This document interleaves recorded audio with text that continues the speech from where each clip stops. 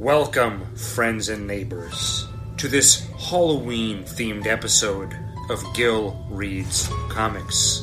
Today, Gil will be reading and reacting to the first issue of DC Vertigo's relaunch of Lucifer. Welcome to Gil Reads Comics. As our spooky friend told us, today I'll be talking about Lucifer, issue number 1. For those of you that are unaware, Vertigo, that's DC's more mature line of comics, recently decided to relaunch several titles that connect back to Neil Gaiman's original run on Sandman. This is all being done to celebrate the 30-year anniversary of Sandman and the 25th anniversary of Vertigo. So how is Lucifer doing these days? Apparently, not that well. Traditionally, Lucifer has looked like David Bowie in his prime. But now, for the first time ever, he's aging. And he sort of looks like an old man, kind of decrepit, blind. He literally doesn't have eyeballs. He's trapped in a small town in an unknown location, being held there by mysterious forces. He also seems to sort of be losing his mind. Early on in the issue, we see him having breakfast, eating a bowl of oatmeal. And there's a woman there trying to get him to eat, similar to what you'd see at an old folks' home. The scene is labeled as taking place elsewhere. While Lucifer is eating his breakfast, he suddenly raises his spoon and triumphantly says, "I am he, the Dark Lord Lucifer." Then the woman says, "Eat your breakfast." Then he goes on, "I am the morning star, the light bringer, the first of the damned." And then she says to him, "It's got a bit of salt in it. How you like it?" He continues, "I am he who led the first war, the greatest war, of which all other wars are mere shades and reflections." This goes on and on. Everything he's saying is actually true, but he sounds like a raving lunatic. And fun fact, the war he's referring to, the First War, refers to his original rebellion against heaven, which actually took place 3 seconds after creation. Now, when you first open up this issue of Lucifer, besides seeing that Lucifer has gone a little bit crazy, one of the first things you notice is the artwork. It's drawn with a sort of jagged style, and it almost feels like the colors are struggling to stay inside the lines, which creates an unsettled, uncomfortable feeling, which is sort of appropriate when you're talking about Satan himself. And as I read the issue, there were really 3 things that stuck out to me. First was the complexity. Second was the absolute darkness and a couple of things that kind of offset that and make it more palatable. And third is how intrigued I am to see where this story goes from both a plot and thematic standpoint. So first, the complexity.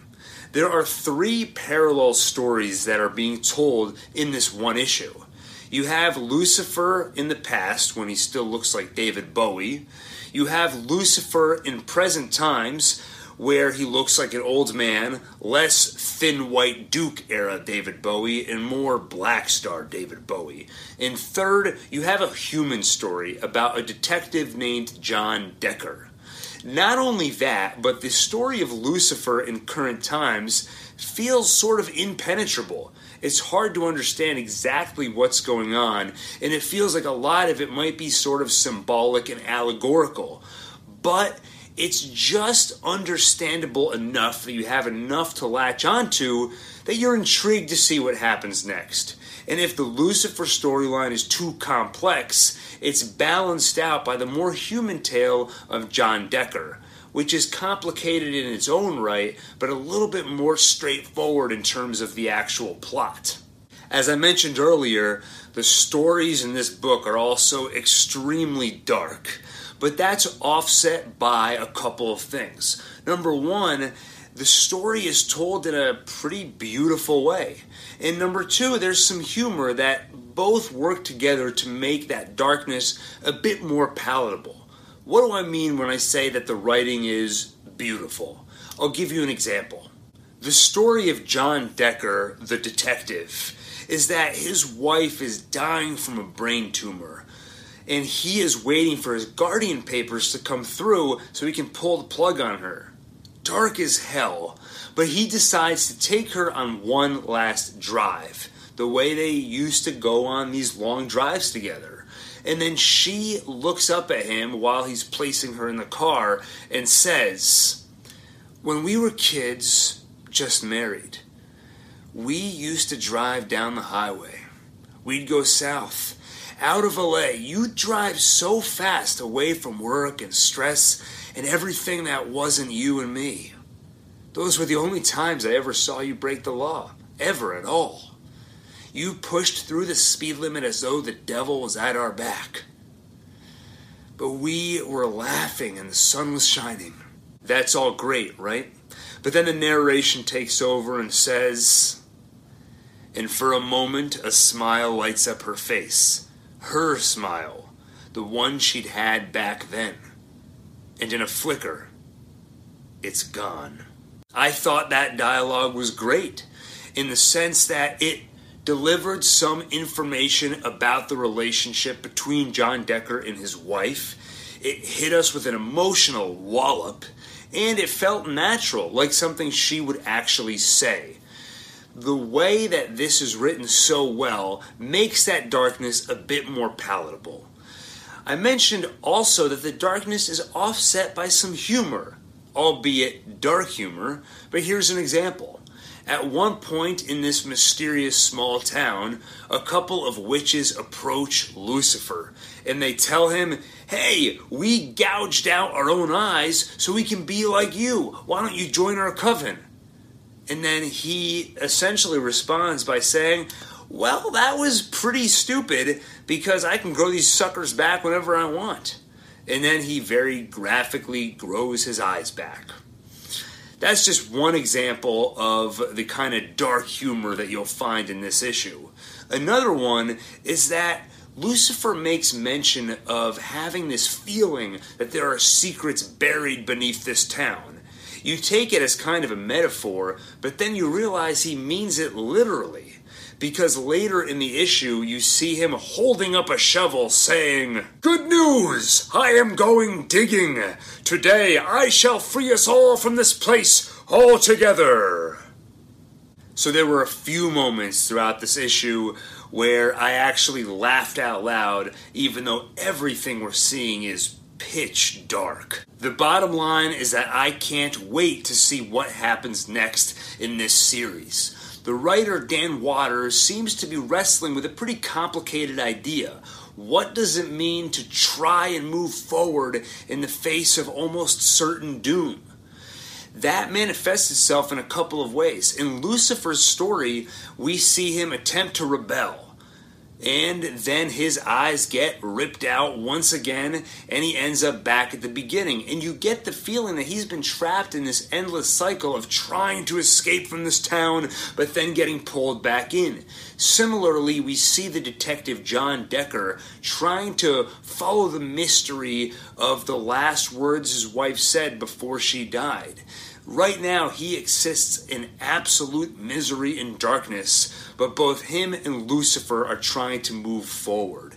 So in that space, what other questions is Dan going to ask? And does he have some kind of statement he wants to make on the futility of struggling against doom and almost certain failure? From a plot standpoint, there's a lot of mystery here to be intrigued by. What mysterious forces are holding Lucifer in that town and why? What will John Decker find at the Gates house? That's where his wife's cousin is being held, and she spoke about that before she died. A lot of good questions. Like I said, I can't wait to see the answers. And in the spirit of Halloween, I want to shout out what I thought was the creepiest panel of Lucifer, issue 1. You'll find it on page 17. Lucifer is lying on the ground after having just crawled his way out of a bucket that he was sort of supernaturally crushed into, but that's unimportant. He crawls out of the bucket, he's lying on the ground, and he looks over at that shovel and says, "You, I remember you, carved from wood, harvested from Hell's own suicide forest." And then the shovel says, "Hurting, hurting." The implication being that this shovel represents some poor soul, literally, that is either trapped in or is now taking on the form of a shovel as punishment for committing suicide. It sort of reminds me of a character from Twin Peaks who is trapped, or whose soul was trapped inside of a doorknob. Though I guess being trapped in a shovel is worse because you're repeatedly banged into the ground, which apparently hurts. Well, that's pretty much everything I have to say about this issue of Lucifer. It's a very dense story, so I didn't cover everything, but those were the key takeaways that I walked away with. So, until next time, I'm Gil, and I read comics. Thank you for joining us on tonight's episode of Gil Reads Comics. And I hope you all have a happy Halloween. But remember, don't sin too much, or you may find yourself carved out of a tree and turned into a shovel wielded by Lucifer the Morning Star himself.